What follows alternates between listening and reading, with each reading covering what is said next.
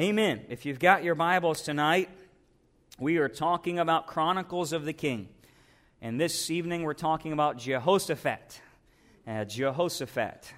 In a lot of ways we're going to talk about the victory of prayer, but we're also going to talk about the catastrophe of compromise. And let me just be honest, I have been reading Jehoshaphat all week long behind the scenes of just kind of letting him be my devotional life.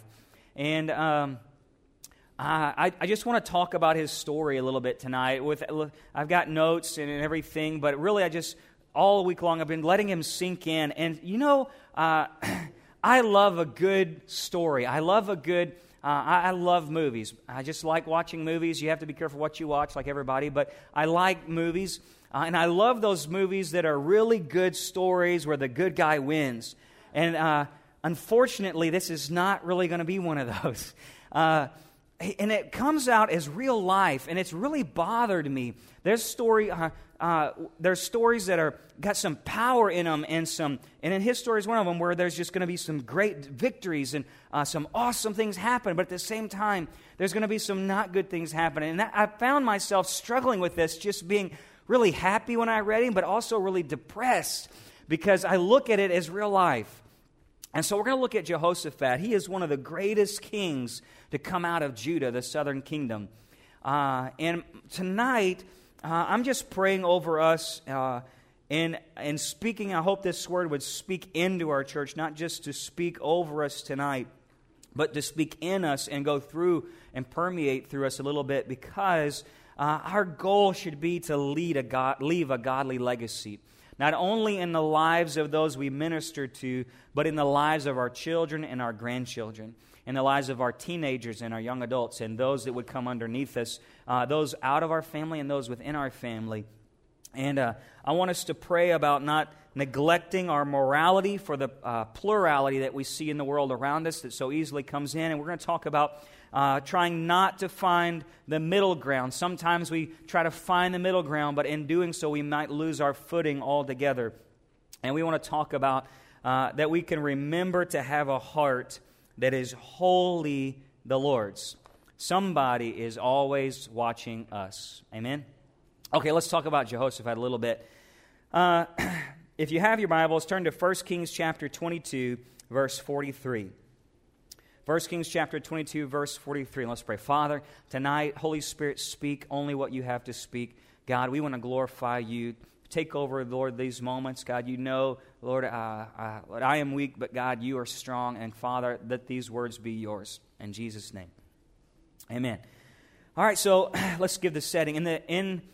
After Solomon and Solomon's two sons, we have the divided kingdom. Rehoboam and Jeroboam have split the kingdom. Rehoboam, being Solomon's son, went to the south, and Jeroboam, being Solomon's servant, took over and went to the north. And so we find 4 generations have now happened. We have a northern kingdom called Israel and a southern kingdom called Judah. Israel has followed in the way of Jeroboam, finding false priests, making false festivals, basically rewriting the Word of God, and going into apostasy, following Baal and the Asherah poles and all kinds of bad things, immorality, prostitution, and the like. But the southern kingdom, for the most part, has tried to stay to the Lord. While, however, the culture has permeated throughout the land that there is idolatry on every hill, and the people of God's hearts are not wholly the Lord's. And we find in this setting a man named Jehoshaphat. Jehoshaphat is the 4th king of Judah, and his father was named Asa. We've talked about Asa. Asa was a man who brought revival just a few decades before this in the land of Judah. And Asa brought this revival, but yet even in that revival, he had sought not the Lord when he got sick, and he sought the doctors. And so Asa, even in his greatness, had some weak moments, and he died while dying a godly man. He died not wholly giving everything to God. And so, but despite all these things, Jehoshaphat is 30-something years old. He's come to reign, and something is about this young man. He's following in his father's footsteps, and around 872 years BC, before Christ, And he is bringing revival and building upon his father's work. In 2 Chronicles chapter 17, verse 5, it says, the Lord established his kingdom. It says in 1 Kings 22:43 that he took great pride in the ways of the Lord, and God prospered him. And he even takes it upon himself to continue to cleanse the land of idolatry, even taking out things that his dad was not able to do and furthering his dad's work. So in a sense, revival is continuing in Judah. And Jehoshaphat is building up the armies of God, and he's fortifying cities around Judah, putting up walls between him and Israel. And all of this is in the hands of God, and God is putting a fear in the nations around them because his heart is set on the Word of God, and he loves the Word of God.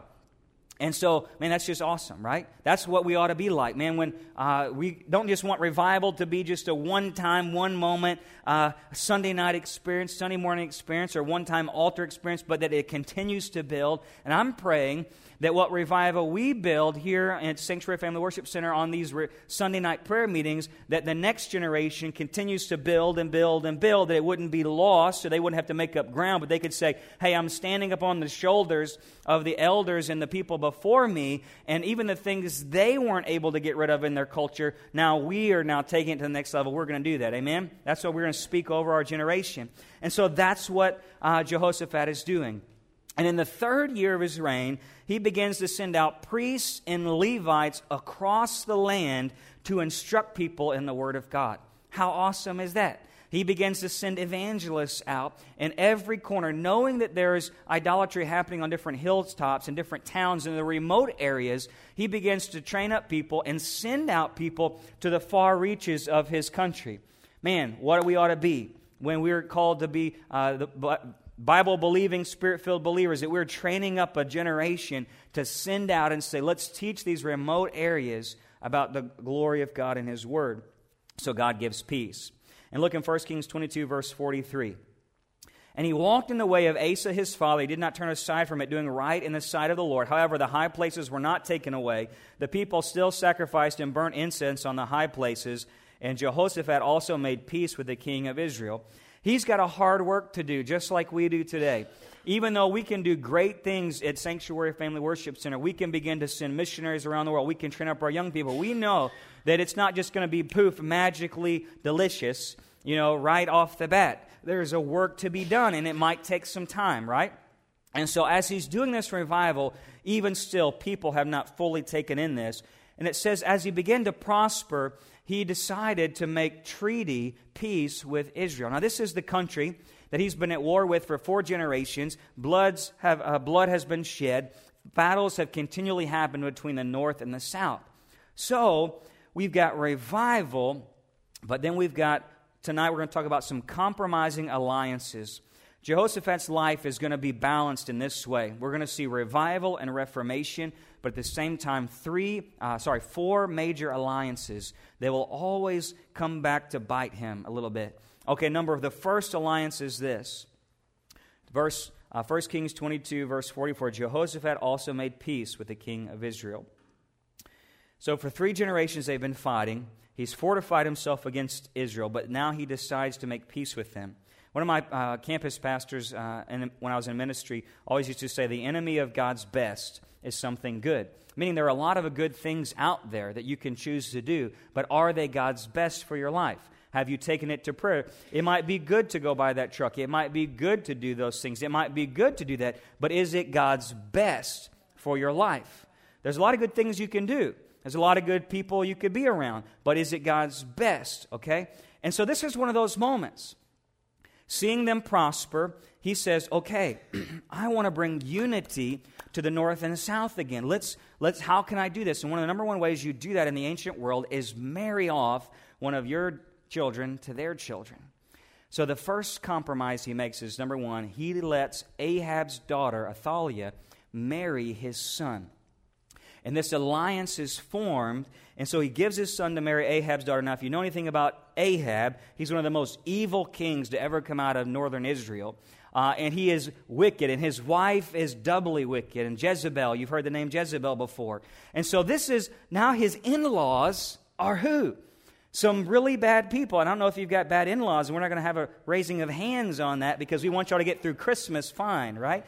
And so his in-laws are now Ahab and Jezebel. Think about that party. You know, that dinner on the ground at your house. And so he does this without praying first. But it sounds good. Here's his goals. Let's reunite Israel again. Let's promote peace for the first time. Let's end all the bloodshed. And by joining these two countries back together again, all the nations around us won't think about messing with us because together we're more powerful than apart. Doesn't that sound good? There's a lot of enticing things in the world today that sound very good. There's a lot of enticing things that you should join with this. You should be a part of this. You should do this like everybody else in the world does. You should hang around with these people. You should be a part of these profit schemes. You should be a part of this. You should do this. And all about it might look good, sound good, but is it God's best? And have we taken it to prayer? And so now he's compromised his religious position for political and monetary gain. And it might have seemed prosperous, it might have seemed peaceful, but it was not given in prayer. You know, you can never add on to God's blessing. You know that? God had been blessing him, God had been prospering him, and now he took it on himself. Let's take this prosperity a step further. Let's take this peace a step further. But it wasn't in God's plan. All right? So he's, number one, his marriage alliance. We're going to talk about how that's comes back up in a minute. All right, so compromising alliance, number one, he married off his son. Number two, look in 1 Kings chapter 22, verse 4. So what do? Hey, you're bound to them. Guess what? You're responsible to them, and now they're responsible to you. And so in 1 Kings chapter 22, verse 2, in the third year of Jehoshaphat, the king of Judah, he came down to the king of Israel. And the king of Israel, Ahab, said to his servants, "Do you know that Ramoth Gilead belongs to us, and we're still doing nothing to take it out of the hand of the king of Aram?" And he said to Jehoshaphat, "Will you go with me to battle Ramoth Gilead?" And Jehoshaphat said to the king of Israel, "I am as you are, my people as your people, my horses as your horses." Now here's this revivalist guy. What in the world is he thinking? He's just put all this out of his culture. He's put all this out of his home. He's put the Word of God on the table for his family to see and read. He's taught the Levites to go out to the far distant corners of the earth, but yet he's invited Ahab and Jezebel to sit and eat with him. And he's just said, "I am as you are. We are together. What's mine is yours. What's yours is mine. Let's be one." Does that make any sense at all?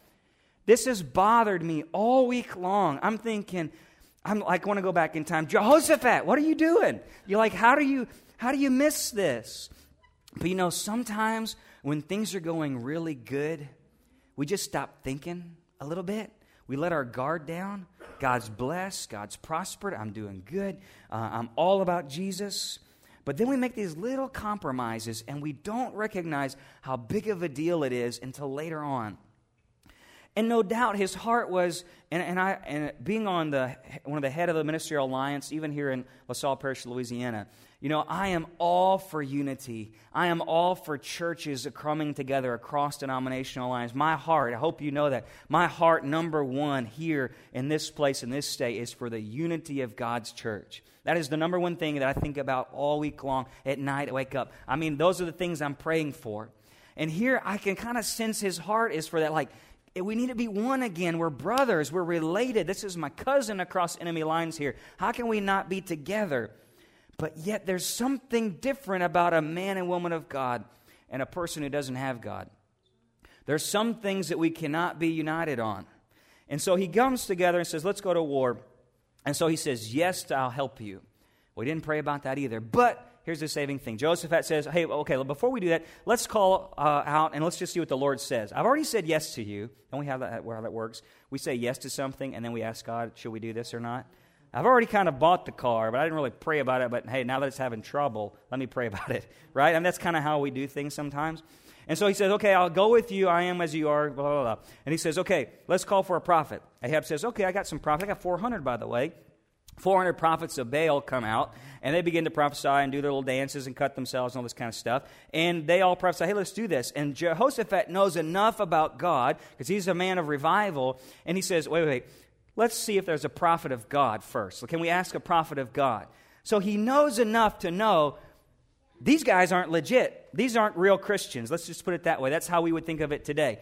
I know that this guy prays, and I know that this guy really prays. You know what I'm talking about? There are people we just know this guy is not it. And he calls, and they call up one prophet, and they call him out, and they bring him forward. And Micaiah is his name. He begins to prophesy, and his prophecy is not good. It prophesies Ahab's death. But nevertheless, they go out in battle. Ahab goes out under disguise, and Jehoshaphat is there. And Ahab ends up dying by a random arrow, and even after disguising himself, and Jehoshaphat himself, man, he narrowly escapes death, except that he cried out to God, and he gets out of that place alive. You know, these times like this, it's kind of like, God, we have a good heart for doing these things, but then when we get into them, we find out, Lord, what in the world was I thinking? It's kind of like robbing a bank to give to the needy. I have good intentions, but the method to get there is a little bit off. You know what I'm saying? Or what we used to get on in the early 90s, we used to really get on to evangelistic dating. Like you would go date a person to get them saved. That never works out. You know, you don't do that, by the way. Just saying. And so he's like, I got a good goal in mind, and I want peace and prosperity, but this is not the way I should have got there. And so he realizes that. He goes home. A prophet comes and rebukes him, and he says, Jehoshaphat, you are totally off in doing this. It actually says this. He says, you help the wicked, and you love those who hated the Lord. Ouch. You helped the wicked, and you love those who hated the Lord. But the prophet says, Jehu says, but nevertheless there is good in you, and you have set your heart to seek the Lord your God. And so the God begins to bless Jehoshaphat. And so I struggle with this dichotomy, and I think even in myself, it's like there's parts of us, like Paul says in Romans, he's like, there's a part of me that really wants to go after God, and there's a part of me that knows what I ought to do but doesn't do it. And I find this real world scenario in Jehoshaphat. He's like, man, I'm a revivalist, come back to the Bible, but at the same time, I've done some things I'm really not proud of that really haven't worked out for me. And so when he gets rebuked, man, Jehoshaphat goes back to God, he goes back to prayer, and the Bible says that he turns back to the Lord and sets his heart to seek the Lord. And look in 2 Chronicles chapter 19, verse 4. 2 Chronicles 19, verse 4 says, he went out again among the people from Beersheba to the hill country of Ephraim, that's up at the top for Israel. And he brought them back to the Lord, the God of their fathers. You know, sometimes there's nothing like God slapping us in the face and bringing us to our knees to get us back on track. And he begins to say, okay, sorry, God, I got off of that. I shouldn't have done that. But hey, here I am. I'm sorry. And he begins to say, Lord, I'm going to get back to your work. And so he has this great revival. He has a couple compromises that are catastrophic, really. But then he goes back to Reformation. And the Bible says this, and I'm just going to paraphrase, that what he does in this season of his life and to continue to build upon, he sets out judges and he sets out Levites among the people. And these judges he calls from the priesthood, and he aligns the priesthood with the judicial system, and he does a complete political reform across the entire country. And across of Judah, he puts out these judges, and he tells them, let me just read what he says. He tells these judges, he says, do not judge for man, but for the Lord. Let the fear of the Lord be upon you. Our God will not have part in unrighteousness. Ooh, if our judges today had those words spoken into them, this would be a completely different country, wouldn't it? And he says, you should judge in the fear of the Lord and have no part of wickedness. And he calls out Levites, and he puts them in Judah, the capital city, and he tells them about the same thing. And he puts elders from the tribes, he puts them in Jerusalem. He says, I'm going to instruct you in the fear of the Lord. Be faithful and give your heart wholly to the Lord. And he says, I want you to warn the people so they may not be guilty before the Lord. 2 Chronicles 19:10. And so he puts chiefs and priests over all these judges. And just think about what this would do to a nation, what it would do to our nation today. If we set people of generations who had been there and done that, people with moral codes and conduct, men and women of God, and said, teach the people the fear of the Lord. Teach the people to wholly love the Lord and seek the Lord and do justice and walk humbly with the Lord our God, like what we'd say in Micah. And I think about this for us today as people who have children.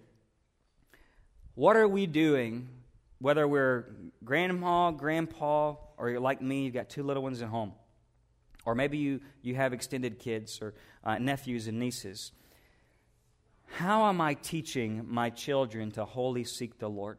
How am I teaching the next generation? Because what was important to him, he said, there needs to be nationwide reform.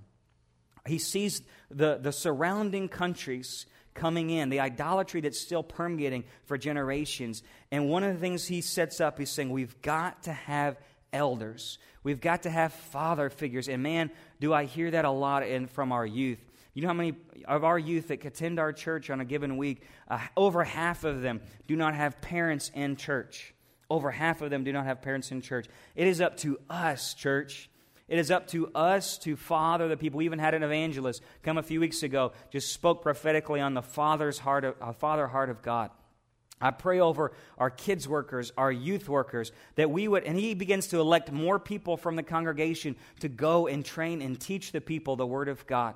That we'd have small groups. You should be in a part of a small group. We should have our kids in kids' church every time the doors are open. We should have our kids in youth every time the doors are open. We should have no lack of workers in our kids department and our youth department, because we want, if we want to affect cultural change in a generation that is dying and going to hell, we've better reach our kids.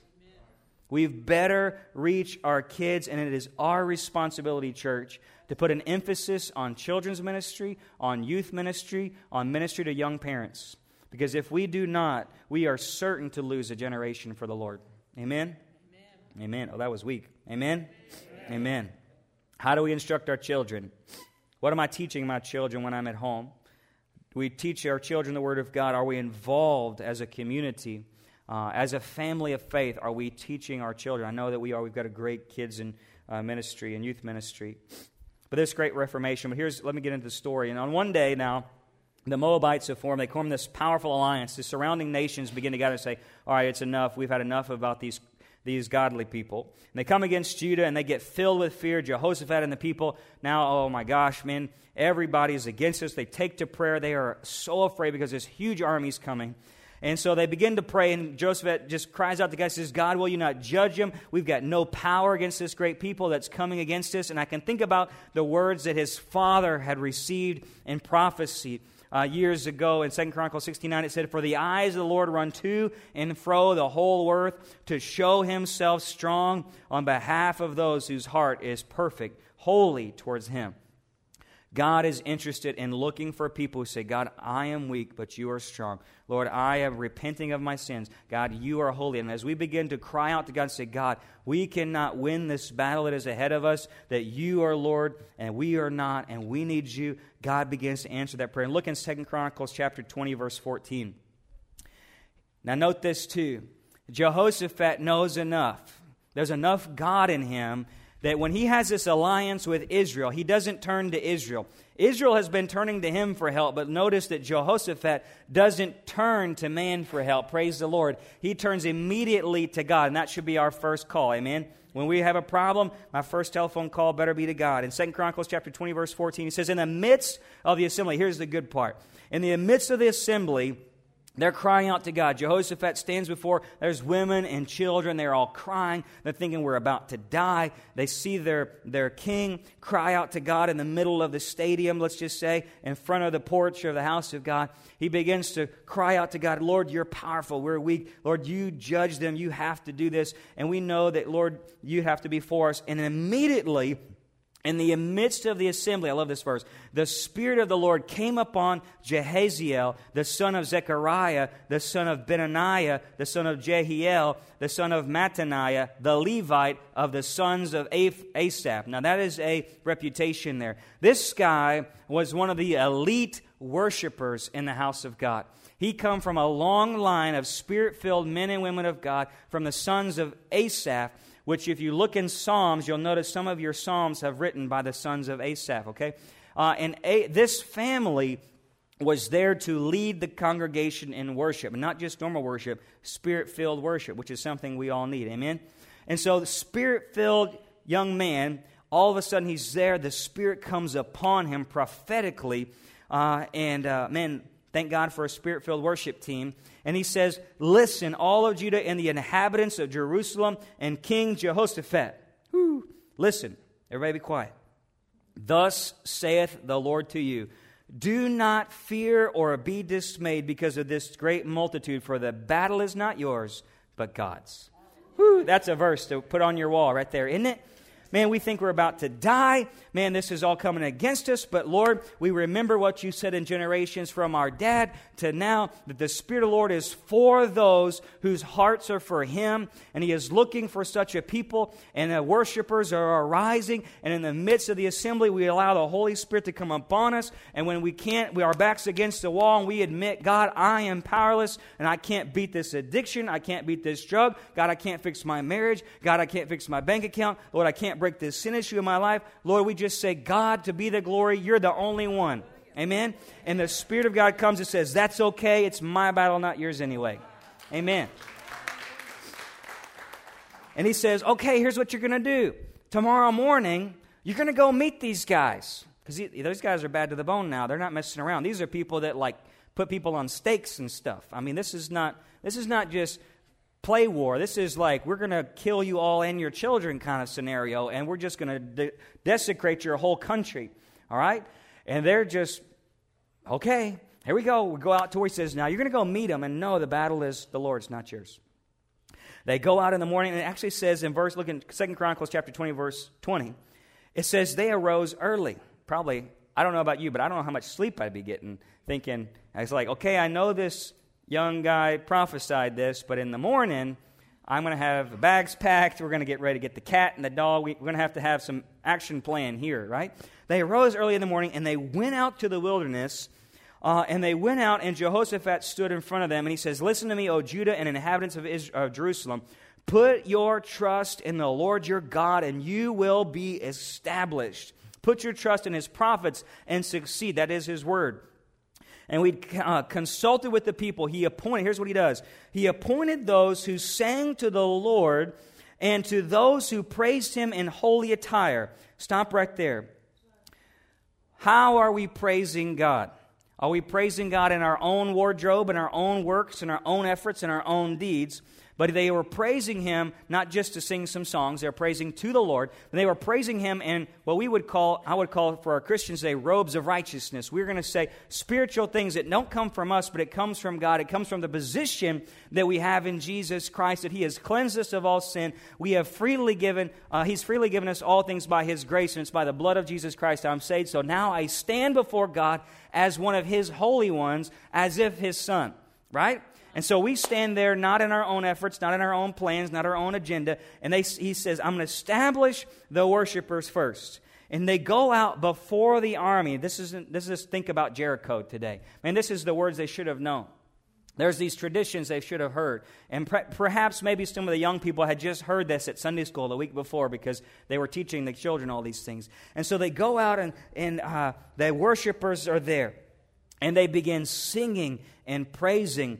And because of that, the Lord set ambushes against the sons of Ammon and Moab and Mount Seir and those who came against Judah, and they were rerouted. And He goes on to say that in that morning they came out, that there was so much confusion that the enemy actually began to kill themselves. And two camps fought, and then those who remained fought the other camp. And that when Judah went out there and saw the battlefield, that there were corpses lying everywhere. So much plunder. It took them 3 days to pick it all up. So much plunder that they renamed the place that was going to be a battle of slaughter, a valley of slaughter. They named it Valley of Blessing. That's what God can do for those who put Him first. Amen? Amen. I believe that there are things that we come to in our life, and maybe we go through a trial of despair. Maybe we have a bad history. Maybe we've got a bad family history. We've gone through different things in our life. We've made mistakes like Jehoshaphat. We've made compromises. But then we come to a place and we find out, God, I totally just need You. Lord, I can't fix, with enough counseling, I couldn't fix this. With enough money, I couldn't fix this. With enough reputation or fame or fortune, God, I couldn't fix this. Lord, I have to have Jesus Christ as the center of my life. Lord, I have to have Your word in my heart. God, I have to have You go through this battle with me, whatever it may be. And they began to worship him in holy attire first. And before they ever fought any battle or any sword, before they put their hands to anything, they began it with worship unto God, saying, God, the battle is not ours, it's yours. That's what it takes to break down enemy strongholds and have God completely decimate the walls that we come against. It's a people who say, God, I'm powerless. That's actually the number one thing we talk about at Celebrate Recovery over there.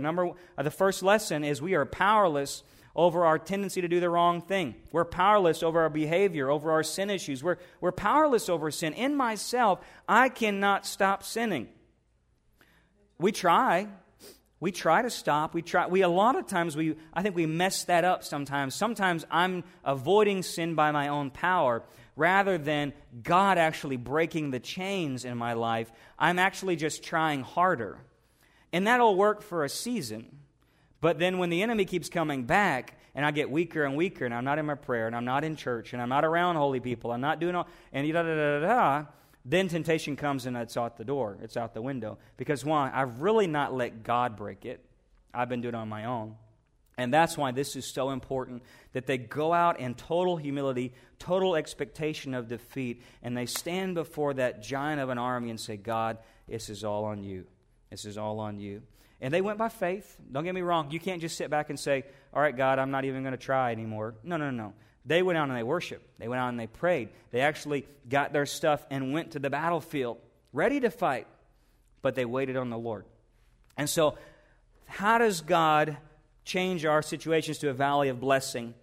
And Isaiah chapter 7 verse 9 says, if you do not stand firm in your faith, you will not stand at all. And may we stand firm in our faith. And like Jericho, we can lift that praise on the shoulders of faith. It's that praise on top of faith that brought the victory. Now, I would love to end the story right here and let us all go home, because that is a great note to end on, right? Man, I just want that to be my life. I mean, break the battle down. I mean, just come on, God. Just do some revival. Cleanse the thing. And Lord, I messed up before, but hey, let's end on a high note. Sorry. He made 2 compromises. Let me give you 2 more. Nevertheless, after great victories, just like us all, man, we have great victories, but we can have some great defeats. Man, things don't go like that. And number 3rd alliance he made was a monetary alliance. So he had a marriage alliance, he had a military alliance, and he had a monetary alliance, number 3. Ahab has died. Ahab's son comes to power. Wicked kid. And Jehoshaphat makes an alliance with his son Ahaziah. And while rejecting, they kind of get this barter to build some ships.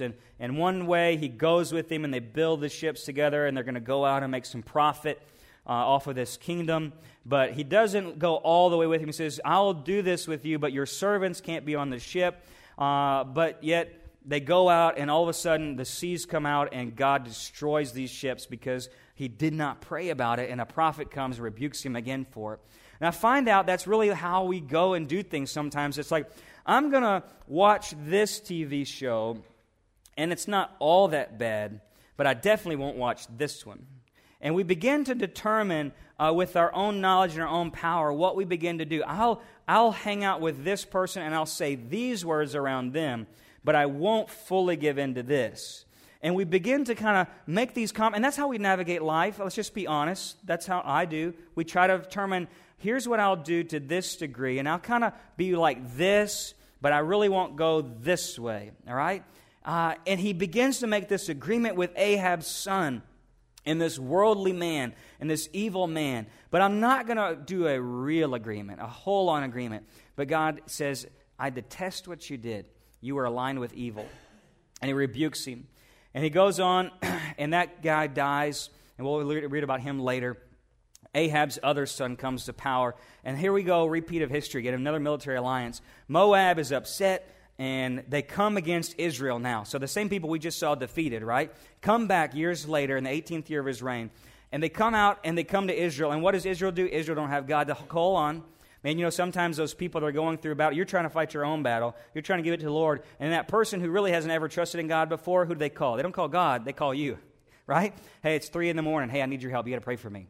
right? I really messed up this time. You got to pray for me. And that's how this is going on. Because somebody knows that you pray, right? Somebody knows if you're a man or woman of God, they're going to call out to you. When they don't know how to call God for themselves, they're going to call you. They called Jehoshaphat. And so his son, Ahab's other son, Jehoram, king of Israel, they says the Moabites are now coming against us now, and they're really, really mad. And so he goes out, calls Jehoshaphat, and guess what Jehoshaphat says? He says, you're going to go help me fight these guys? You guys are successful on your own, right? He says, I will go up. I am as you are. My people are as your people. My horses are as your horses. Ouch. Man, dude, what are you doing? And that's the same thing he said to his father Ahab. Didn't you learn? Sometimes I look at myself and you just want to slap yourself in the face and say, didn't you learn? You already done this before. You've been here. You've done that. Why are you repeating history in your life? But nevertheless, he goes out. Same thing again.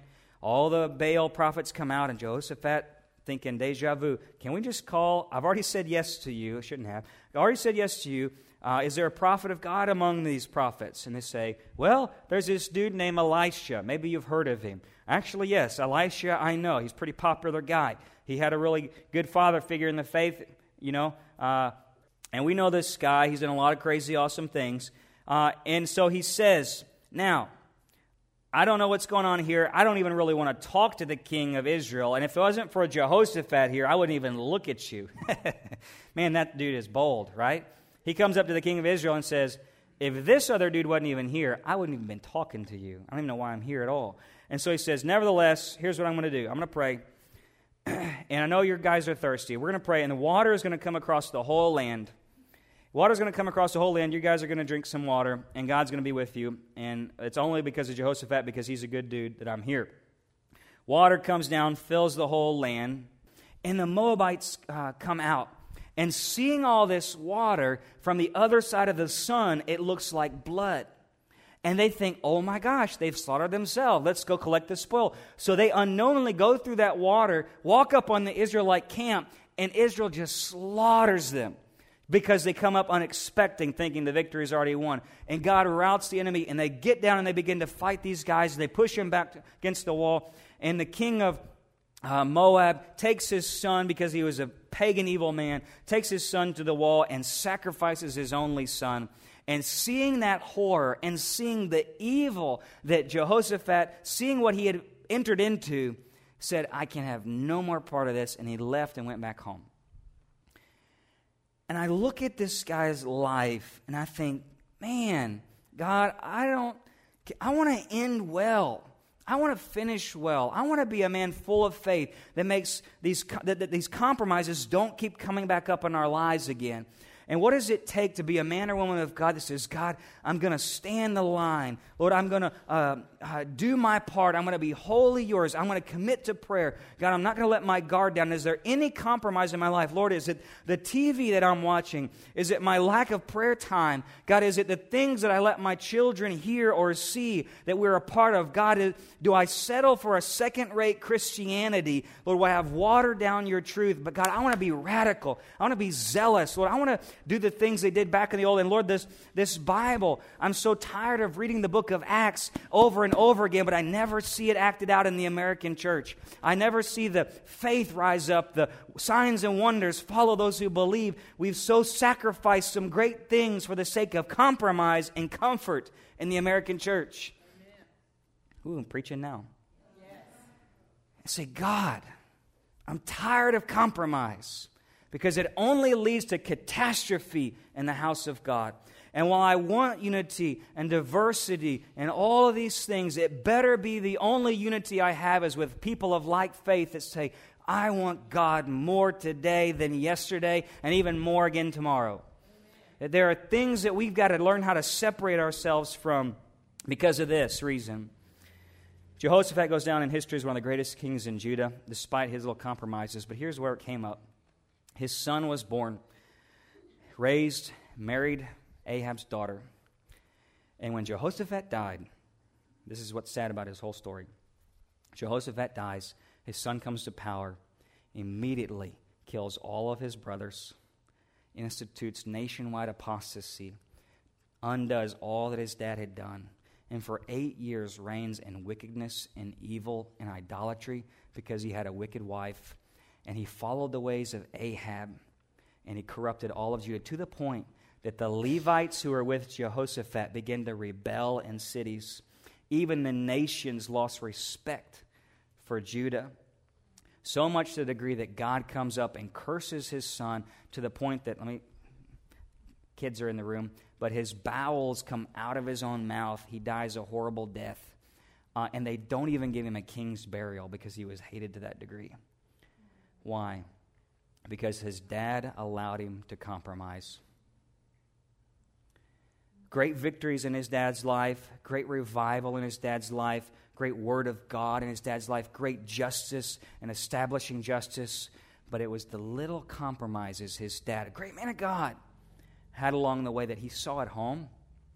And sometimes I wonder if what we promote on a Sunday morning, why it's good, and what we've come out of addiction, we've restored our marriages, we've done great and mighty things, but when our children have seen some compromises, they say, well, we can watch these movies at home.